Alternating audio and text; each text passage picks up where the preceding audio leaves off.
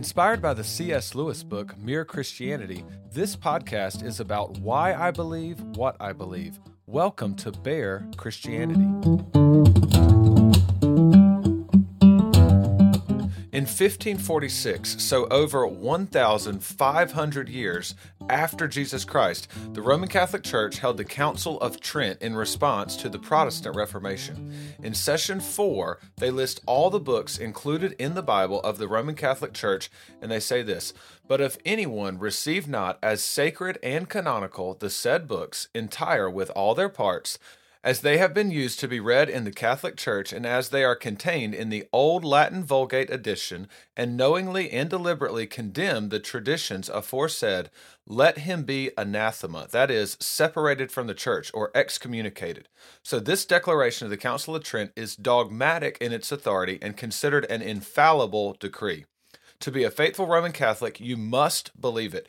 Any disagreement with the Roman Catholic Church on an issue they claim infallibility is a big no-no. So essentially, you are going against the very truth of God from the Roman Catholic perspective. So this infallible decree applies to all the books of their canon. So the Protestants and Catholics agree on the entire New Testament canon. So that's 27 books.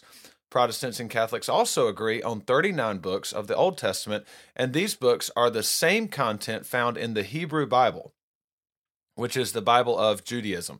And so the Hebrew Bible is referred to by Jews as the Tanakh, and the Tanakh groups the books differently than Protestant Bibles.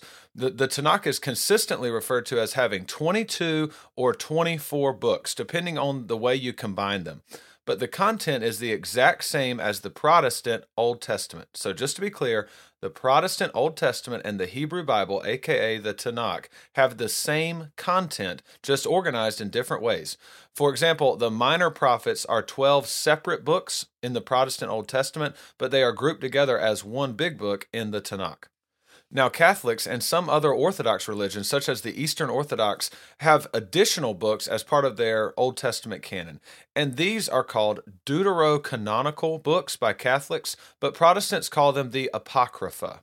So the word Apocrypha has been used to refer to other books as well, which are outside of the biblical list. So there's lots of different ways that the word Apocrypha has been used. For example, in the New Testament, there are New Testament apocryphal writings. But for the purpose of today's episode, when I use the word deuterocanonical or Apocrypha, I am referring to the same set of books. So you could put an equal sign between deuterocanonical and Apocrypha. It's the same ones. So for the Catholic Old Testament, there's 7 extra books. It's Tobit, Baruch, Judith, Wisdom, Sirach, and 1st and 2nd Maccabees. Now also, so there are also additional parts of the books of Daniel and Esther. So that sort of makes up the Apocryphal or the deuterocanonical books. So a few definitions. I've already mentioned this in previous episodes, but just to catch you up, canon is spelled C-A-N-O-N. So a boom cannon, like a gun, that has 2 N's in the middle. But canon with 1 N refers to a measuring rod, a ruler, or a standard. So Star Wars has a canon of certain books or movies that are part of the true Star Wars story. And then they also have many other non-canonical materials.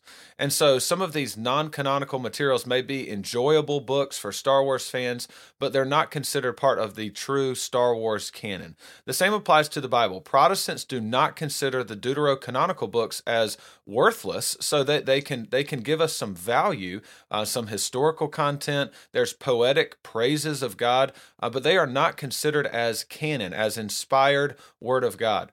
And so the purpose of this episode is to give you some of the main reasons why Protestants reject these apocryphal books as being canon.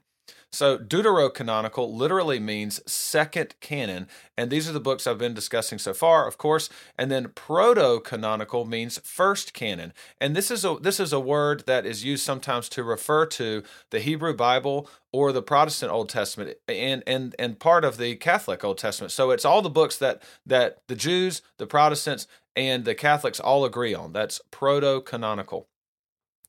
And then Apocrypha means hidden, And it's been used to describe a variety of books outside the biblical canon. So again, just be careful if you're researching this further and you read the word apocrypha. Most of the time, it is talking about this set of Old Testament books that are kind of added to the Catholic canon, but sometimes it can be used in different ways. So just be careful with that. And then the last little definition I'll give is the Septuagint. So again, I've talked about this before, but the Septuagint, the Old Testament was originally written in Hebrew, but the Septuagint is the Greek translation of the Old Testament.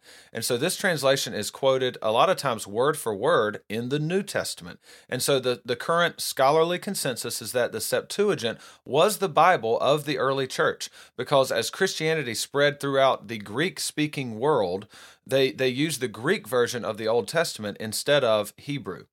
So now that we've got some definitions out of the way, the Catholic Encyclopedia, which can be accessed for free at www.catholic.com, it says this regarding the Council of Trent's infallible decree, quote, being dogmatic in its purport, it implies that the apostles bequeathed the same canon to the church. Now, there's some big words in there, but basically the Roman Catholic Church claims to be the church started by Jesus' apostles. And so all the dogmatic teachings of the Roman Catholic Church claim to be doctrines which were handed down through the centuries directly from the apostles. That's important to understand. That's what the Roman Catholic Church is claiming. All of their dogmas, they're not invented by the Roman Catholic Church hundreds or thousands of years later. They are claiming that all of these dogmas and infallible decrees were from traditions passed down directly from Jesus's apostles. And so the Catholic Encyclopedia goes on to say, the larger canon of the Old Testament passed through the apostles' hands to the church tacitly by way of their usage and whole attitude towards its components, an attitude which for most of the sacred writings in the Old Testament reveals itself in the New, and for the rest must have exhibited itself in oral utterances, or at least in tacit approval of the special reverence of the faithful. So again, kind of a wordy quote, but I want to give you the actual sources here. So the Roman Catholic Church is claiming their list of books, which should be included in the Bible, are infallible, and that these books are the ones that the apostles passed down. And so they claim that the apostles considered all of the deuterocanonical books as inspired scripture. They believed that the Council of Trent's canon in 1546 was the exact set of books that the apostles considered scripture. So notice just to refer back to the quote I just gave you, notice this sentence. It says, for most of the sacred writings of the Old Testament reveals itself in the New. Okay, that's talking about, this refers to books in the Old Testament which are quoted in the New Testament as scripture. And then the quote from Catholic Encyclopedia goes on, and for the rest, they must have exhibited themselves in oral utterances, or at least in tacit approval. Basically, they have no physical, Catholics have no physical proof that these other books were considered scripture by Jesus or the apostles, but nevertheless, the Catholic position is that the rest, they quote, must have exhibited itself in oral utterances. And so they must have. This is always the mindset of the Roman Catholic Church. Once the church declares something as infallible, history no longer matters. Evidence no longer matters. Disputes about which books should be included, even among popes and saints in the past, they no longer matter. The Roman Catholic Church says so, and therefore it must be true. That's the mindset of a Roman Catholic. And so here's the main issue. This is a quote from Lexham Bible Dictionary talking about the Apocrypha. It says this, ultimately, much depends on where someone stands in the canonical circle. If canonization comes before the church, the evidence for the Apocrypha falls short. And that's what I'm going to demonstrate today. But if the church comes before canonization, then the Apocrypha may be faithfully considered canonical by segments of the church at large. Basically, it's saying that if you believe that the church, like the Roman Catholic Church, is the authority and they get to decide what is scripture and what is not, and whatever they say we have to go with, then of course you're going to fall on the side of the Roman Catholic Church. But if you're looking at historical evidence for including the Apocrypha in scripture falls short. So another way of kind of asking the question is, does the canon consist of the books the church passively received over time, or do we need an authoritative church to declare what is canon and what is not? Now, what did Jesus and the apostles consider to be inspired scripture? That's an important question as well. As always, you can connect with me at bearchristianity@gmail.com or message me on Instagram at @TheRealBearMartin. And this episode is sponsored by Breath Alert. Now that COVID mask mandates are disappearing across the country, have you lost all concern for your stinky breath? Introducing Breath Alert. Breath Alert is a small magnet, barely detectable, which attaches to the collar of your shirt. It senses your breath and alerts you by text message if your breath stinks. Don't be left alone wondering what is wrong. Bear Christianity listeners receive the bonus Booger Camera when they use the coupon code FUNKY. The Booger Camera alerts you when you have a little friend hanging out of the corner of your nose. Breath Alert. Be normal as we try to get back to normal. Details may vary. Some restrictions may apply.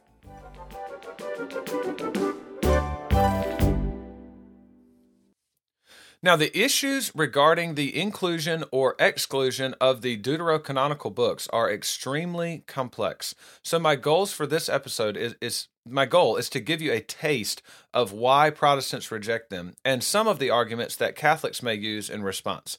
Keep in mind, since the Council of Trent's infallible decree of what books are in the canon, a faithful Catholic has no choice but to accept Trent's canon. They cannot disagree with the Roman Catholic Church. If they do, the Council of Trent says, let them be anathema. So the Catholic has to look at the evidence, and no matter what, they must arrive at the conclusion that the Council of Trent declared. This infallible decree by Trent was after the Protestant Reformation rejected the Apocrypha books. Now, sure, there were church councils throughout history which considered some or all of the deuterocanonical books as scripture, but as you will see, there are plenty of significant people in the history of the Roman Catholic Church that rejected them. So I've got a few different reasons why Protestants and me personally reject the Apocrypha as being scripture. The first one is this. Reason number one, there were no prophets from God during the time the deuterocanonical books were written. So the Tanakh was written by chosen men of God, prophets. But after Malachi, there were no prophets for roughly 400 years until John the Baptist came on the scene. And all of the deuterocanonical books were written during this 400 years of silence from God. That is why John the Baptist was such a big deal to the Jews. The first prophet in 400 years. So Jesus makes statements implying there were no prophets during this time. Toward the end of his earthly ministry, Jesus makes a scathing rebuke of the Jewish leaders. And these are the verses I closed last week's episode with. It's Luke 11, 49 through 51. Therefore, this is Jesus speaking. Therefore, also the wisdom of God said, I will send them prophets and apostles, some of whom they will kill and persecute, so that the blood of all the prophets shed from the foundation of the world may be charged against this generation, from the blood of Abel to the blood of Zechariah, who perished between the altar and the sanctuary. Yes, I tell you, it will be required of this generation. So Jesus says the blood of all the prophets shed from the foundation of the world.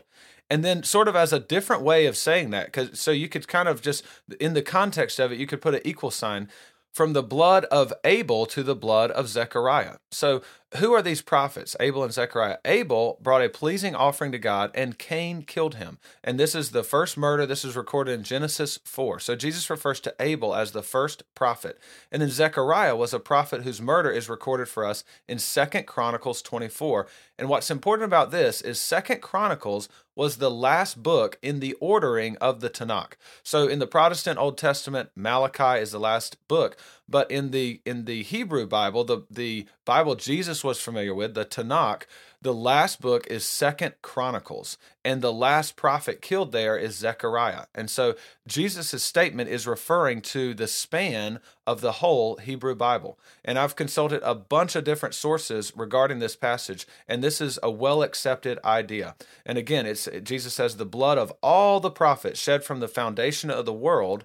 And then in the context, that is the blood of Abel to the blood of Zechariah. It's almost like Jesus is saying the same thing in two different ways.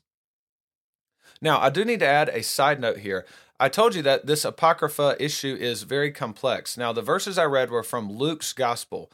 Matthew's Gospel contains the same basic saying of Jesus, but in Matthew's version it says Zechariah, the son of Barachiah. And this Zechariah is different than the Zechariah of 2 Chronicles 24 in name. In 2 Chronicles 24, it's the son of Jehoiada. Now, some manuscripts do not include the son of Berechiah. So there's lots of different issues regarding this statement. And so lots of different ways to look at it. So it does get complicated. But it's not like this is the only evidence that Protestants have in rejecting the Apocrypha. I just wanted to bring up that verse or that quote from Jesus. Now, the deuterocanonical books admit that there were no prophets during the time of their writing. So I've just said that Jesus said there's no prophets, but now the deuterocanonical books, the Apocrypha books themselves admit there were no prophets. In First Maccabees, the Apocrypha book of First Maccabees, it gives this historical information about the Jews during the span of this 400 years before Jesus Christ's birth. And so in the context, the Gentiles have sacrificed a pig on the altar in the temple, and this defiled the altar. And so here's our verse, First Maccabees 4:41 through 46. Then Judas, and remember, this is all before Jesus Christ. So Judas was a very popular name for the Jews. Judas is not so popular of a name now because of Judas Iscariot, the one who betrayed Christ. But anyway, so it says this, Then Judas detailed men to fight against those in the citadel until he had cleansed the sanctuary. He chose blameless priests devoted to the law. And they cleansed the sanctuary and removed the defiled stones to an unclean place. They deliberated what to do about the altar of burnt offering which had been profaned, and they thought it best to tear it down so that it would not be a lasting shame to them and that the Gentiles had defiled it. So they tore down the altar and stored the stones in a convenient place on the temple hill until a prophet should come to tell them what to do with them. In 1 Maccabees 9:27, this verse is describing a time where the Jews' leader, Judas, which I just mentioned, he's now dead, and the new leadership was corrupt. And it says, 1 Maccabees 9:27, So there was great distress in Israel, the worst since the time when prophets ceased to appear among them. In 1 Maccabees 14:41, the Jews and their priests have resolved that Simon should be their leader and high priest forever until a trustworthy prophet should arise. Now, Josephus is a first-century Jewish historian, and he's writing around 100 AD. In his book Against Appian, in its Book 1, Section 8, he writes, For we have not an innumerable multitude of books among us, disagreeing from and contradicting one another, as the Greeks have, but only 22 books. Remember, I said that the Tanakh is sometimes referred to as 22 books and sometimes 24. Those are very consistent numbers to refer to the Tanakh, or the Hebrew Bible. So, but only 22 books which contain the records of all past times, which are justly believed to be divine. And of them, 5 belong to Moses, which contain his laws and the traditions of the origin of mankind. This interval of time was little short of 3,000 years. But as to the time from the death of Moses till the reign of Artaxerxes, king of Persia, who reigned after Xerxes, the prophets who were after Moses wrote down what was done in their time in 13 books. Now, Artaxerxes was the Persian king, and this is that end quote, okay? And then I just need to explain a few things. Artaxerxes was the Persian king who is the king during the time of the story of Esther. And so chronologically, Esther occurs at the end of the time of the prophets. And the final 3 prophets were Zechariah, Haggai, and Malachi. So Josephus then says, this quote continues, the remaining 4 books contain hymns to God and precepts for the conduct of human life. So Josephus here is clearly listing off the 22 books he referred to earlier as being divine. There's 5 books of Moses, there's 13 books by the prophets, and remember, the minor prophets were all included together as one big book. And then 4 books containing hymns to God. So there you have it, 22. And he said, and then Josephus continues, It is true, our history hath been written since Artaxerxes, very particularly. So he's talking now. Josephus is talking about all the writings after Artaxerxes, and he says this: but hath not been esteemed of the like authority with the former by our forefathers, because there hath not been an exact succession of prophets since that time. And so he's saying, since the time of Artaxerxes, other things have been written. That's when he's talking about the Apocrypha books, but they are not on the same level as the books written before or up to the time of Artaxerxes. And why was this? Because there was not an exact succession of prophets since that time. The Mishnah are Jewish writings which record the oral traditions of the Jews, and the Talmud involves various interpretations and discussions of the Mishnah. And in the Babylonian Talmud, It records this: when Haggai, Zechariah, and Malachi, the latter prophets, were dead, the Holy Spirit departed from Israel. And so Protestants are not just making things up when they say that there were no prophets during the 400 years leading up to Christ. Jesus and his apostles were Jews, and they knew what was considered sacred scripture and what was not. And this leads me to our next point. If the apostles or Jesus considered the Apocrypha books to be scripture, then why don't they ever quote any apocryphal writing as scripture? So that's reason number 2. The deuterocanonical books are never quoted as scripture by Jesus or the apostles. So it's important to understand what I just said. The deuterocanonical books are never quoted as scripture. So there is a common form used by Jesus and the New Testament authors when they are referring to something as scripture. They usually say something like, it is written, or as the Lord said, thus says the Lord, or the Holy Spirit said, things like that. So as I mentioned before, the deuterocanonical books contain historical information about the Jewish people, and there are some allusions in the New Testament of historical events or even proverbial sayings that are found in the deuterocanonical books, but they are never referred to as scripture. Also, the book of First Enoch is mentioned in Jude. That's a book that's in the New Testament, but First Enoch is not considered part of the canon. So just because a book is mentioned in the New Testament does not mean it should be considered scripture. Now, the Catholic rebuttal to this argument is that some of the Old Testament books are not quoted as scripture in the New Testament either. The simple response is that many scholars believe the Hebrew Bible, aka the Tanakh, was in its final form by 200 to 150 years before Christ. This consisted of 3 parts: the law, the prophets, and the writings. And in Hebrew, the word Tanakh is actually an abbreviation TNK, meaning Torah, Nevi'im, and Ketuvim. And so for more information on all this, just see episode 13 of this podcast, and it starts with the title Old Testament Basics. Therefore, when Jesus and the apostles, when they refer to the law and the prophets, they are referring to a complete Tanakh as scripture. So there is a difference between the Deuterocanonicals and the Tanakh. The Tanakh is already considered scripture by Jesus and the rest of the Jewish nation. And so the Jews of Jesus' day rejected the Deuterocanonical books as scripture. They never quote them as scripture. Philo was a Jewish philosopher who was born before Jesus and died after Jesus. And he did not use the Deuterocanonical books as scripture, and neither did Josephus, the first century Jewish historian. Also, the scrolls of the Tanakh were laid up in the temple as holy scripture. The Deuterocanonical books were not.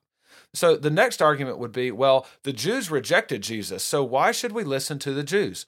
Well, not all Jews rejected Jesus. Thousands became Christians at Pentecost, and Christianity spread by way of the Jews. Where did Paul go? First, when he entered a city, he went to the Jewish synagogues.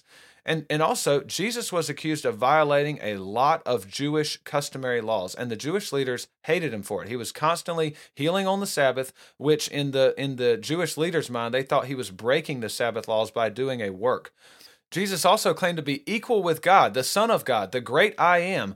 And so he claimed to be able to forgive sins. All of these things were big controversies for the Jewish leaders. But not once do we have any record of Jesus arguing about the canon of the Hebrew Bible. Jesus actually held them accountable to know the law and the prophets. That was the common ground. Jesus could reason with the Jewish leaders from the Tanakh, and Jesus quoted the Tanakh as the final standard in a lot of their debates. And so if Jesus thought the Deuterocanonicals were scripture, it's tough to imagine why they are never quoted as scripture and no arguments are ever mentioned between Jesus and the Jewish leaders. Now, although it's not conclusive, if the historical consensus is that the Jews rejected the Deuterocanonicals as scripture, then I need something to overturn the evidence. I'm kind of like an NFL replay official. As I've tried to show, the ruling on the field is that the Jews of Jesus' day rejected the Apocrypha as scripture, and I see no evidence by which to overturn that ruling. Reason number 3 is that respected people and documents in Catholicism rejected the Apocrypha before the Council of Trent.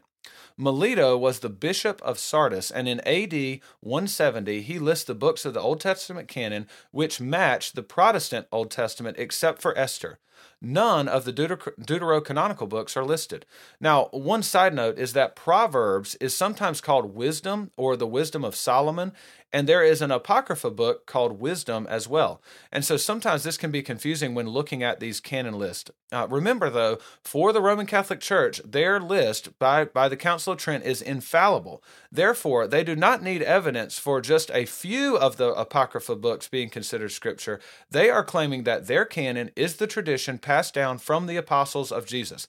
They believe their canon was the same canon that Peter, James, John, and Paul all had in mind. So even if the Apocrypha, book of wisdom was in this list by Melito, it's still nowhere close to evidence that the entire deuterocanonical books were considered Scripture. The Apocryphal books were included with the Septuagint. This is probably one of the Catholics' biggest things that they'll try to point out.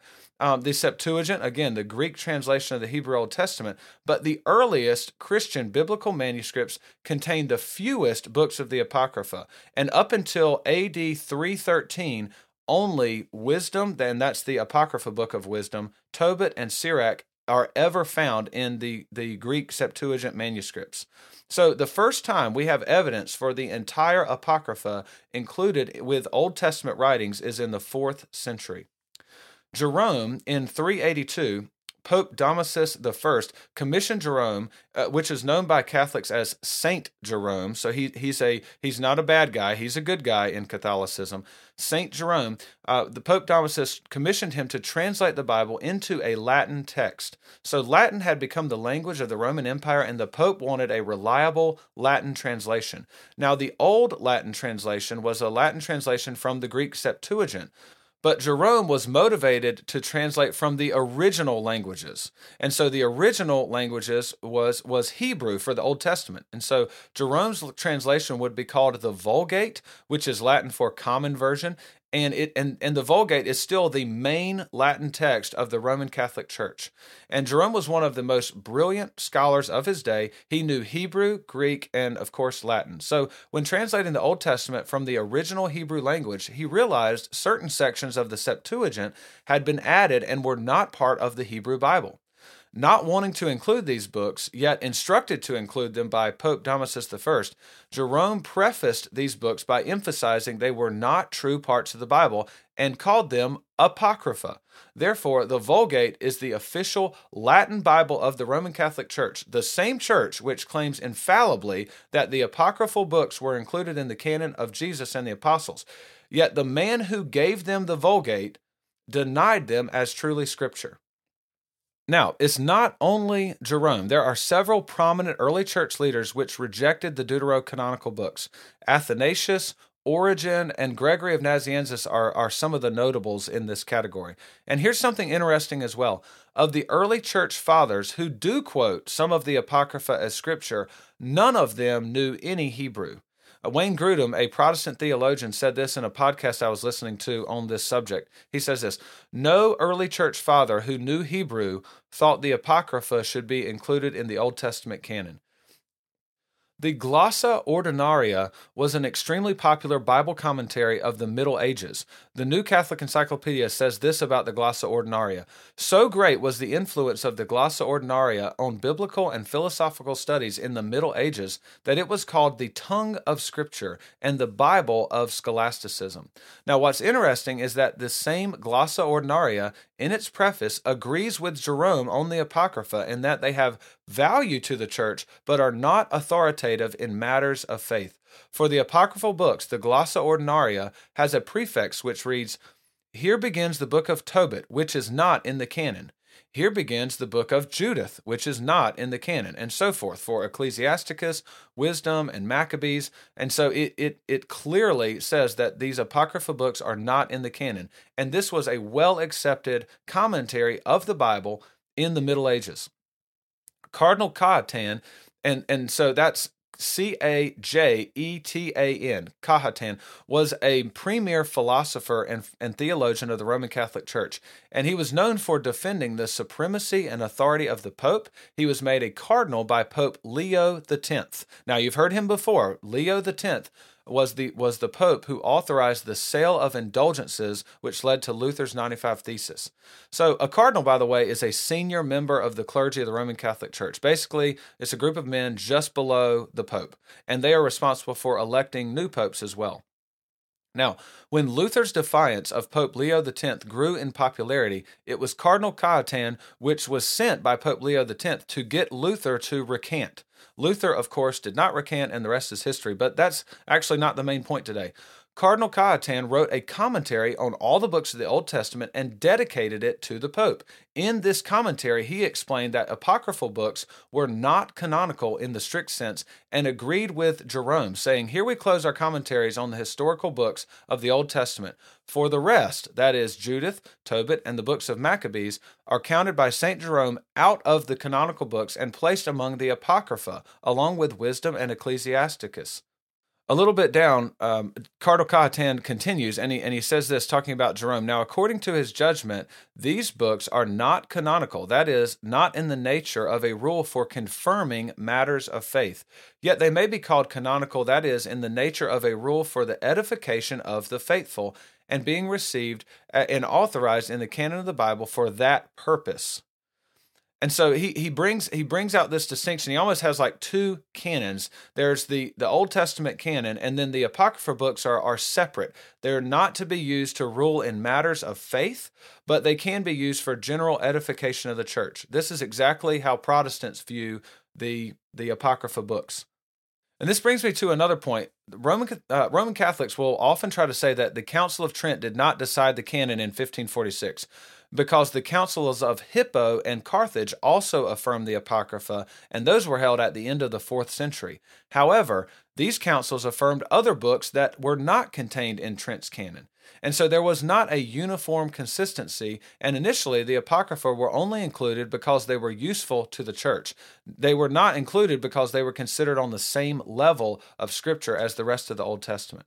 And so the Roman Catholic churches, think about this with Cardinal Cajetan, the Roman Catholic Church's representative against Luther did not consider the Apocrypha on the same level as the rest of the Old Testament. He said it was not to be used, quote, for confirming matters of faith.